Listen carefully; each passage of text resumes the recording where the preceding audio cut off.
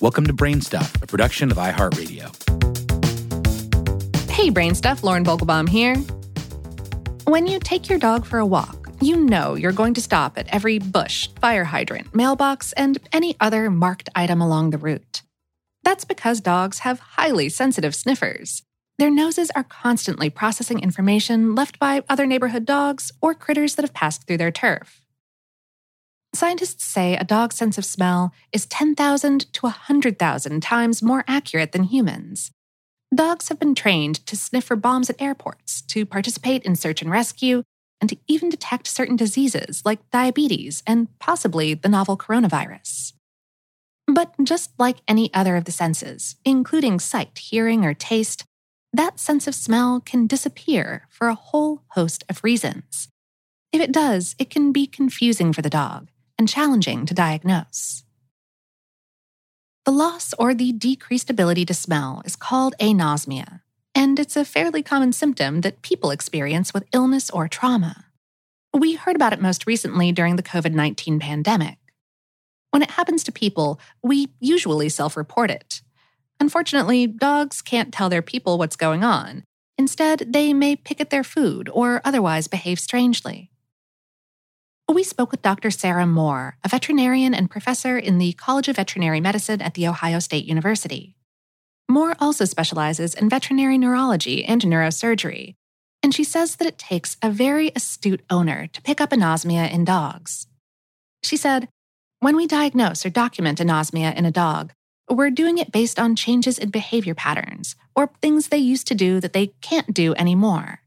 It's quite hard, especially if it's just one side of the nose. If they can still smell out of the other, it can be really difficult for the owner to realize that there's something wrong."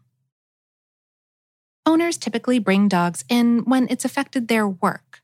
For example, a police dog doing scent work or dogs at the airport sniffing for explosives or drugs. Moore had a case of anosmia in a dog that was a bedbug sniffer. She said, "The dog went to people's houses and smelled out bedbugs, and the owners noticed a change in the way he did his job. That often triggers the visit to the vet, and by then it's usually a complete loss of smell because those dogs are so good at compensating for any loss of smell." But what causes anosmia? Moore said, "The list of concerns is going to include things like infections of the lining of the nose or chemical irritants, things that can cause inflammation of the nose lining, whether that be infectious or otherwise. Also, problems of the brain can actually cause issues with smell. A dog's nose and the links between it and its brain are nothing short of astonishing. For starters, when canines inhale, a fold of tissue inside the nostril separates the airflow into two paths, one for olfaction and one for respiration.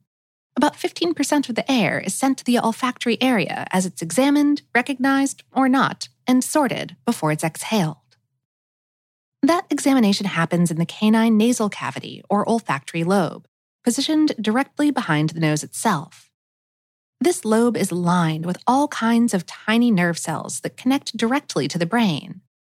Dogs have up to 300 million olfactory receptors depending on the breed, compared with only about 6 million in humans. Moore said, "In dogs, the olfactory lobe is massive. If you were to look at a dog's olfactory lobe compared to a human's, it's huge in a dog. It's because their sense of smell is so highly developed. Problems in that area of the brain can cause altered smell. So, tumors of the brain, strokes, head trauma, injury can all impact the sense of smell." That's a long list of potential issues. However, once the veterinarian knows what's causing the anosmia, it can usually be treated. A sinus infection is typically caused by bacteria and thus treated with antibiotics. If the problem is brain-related, such as a tumor, surgery may be an option, or they can try radiation therapy. Loss of smell is temporary when caused by an allergic reaction to medication or exposure to chemicals or other irritants, and will usually wear off with time, though some loss of smell may linger. However, viral infections that cause loss of smell could become permanent depending on what virus causes it. Moore says that questions about the link between aging and anosmia in dogs are fair because there is some evidence that the condition is linked with aging in people, though she has yet to see studies done linking the condition to aging in dogs. For dogs with viral infections or those that can't otherwise be treated, the good news is that if it's just a loss of smell, the dogs usually do pretty well with their lot in life. Though, of course, if their job utilizes that sense of smell, they may have to retire. And for pups with brain tumors or other brain-related issues, the result is more complicated and, unfortunately, less cheery. Moore said, the problem with brain tumors is that they do get worse and tend to grow and cause other problems eventually. There is some palliative care we can provide. Sometimes we can use steroids to help with inflammation around the tumor, and that can be helpful for a period of time, but it's not a permanent fix. From a quality of life standpoint, if they're having a lot of other problems, owners might need to consider putting their dog to sleep. But Moore said that is definitely a worst-case scenario, and that in the vast majority of dogs, anosmia is a condition that will not limit a dog's quality of life. She said, while it might cause a change in the dog's behavior, the good news is that the most common cause of loss of smell in dogs is related to sinus infection, so most of those are going to be treatable problems.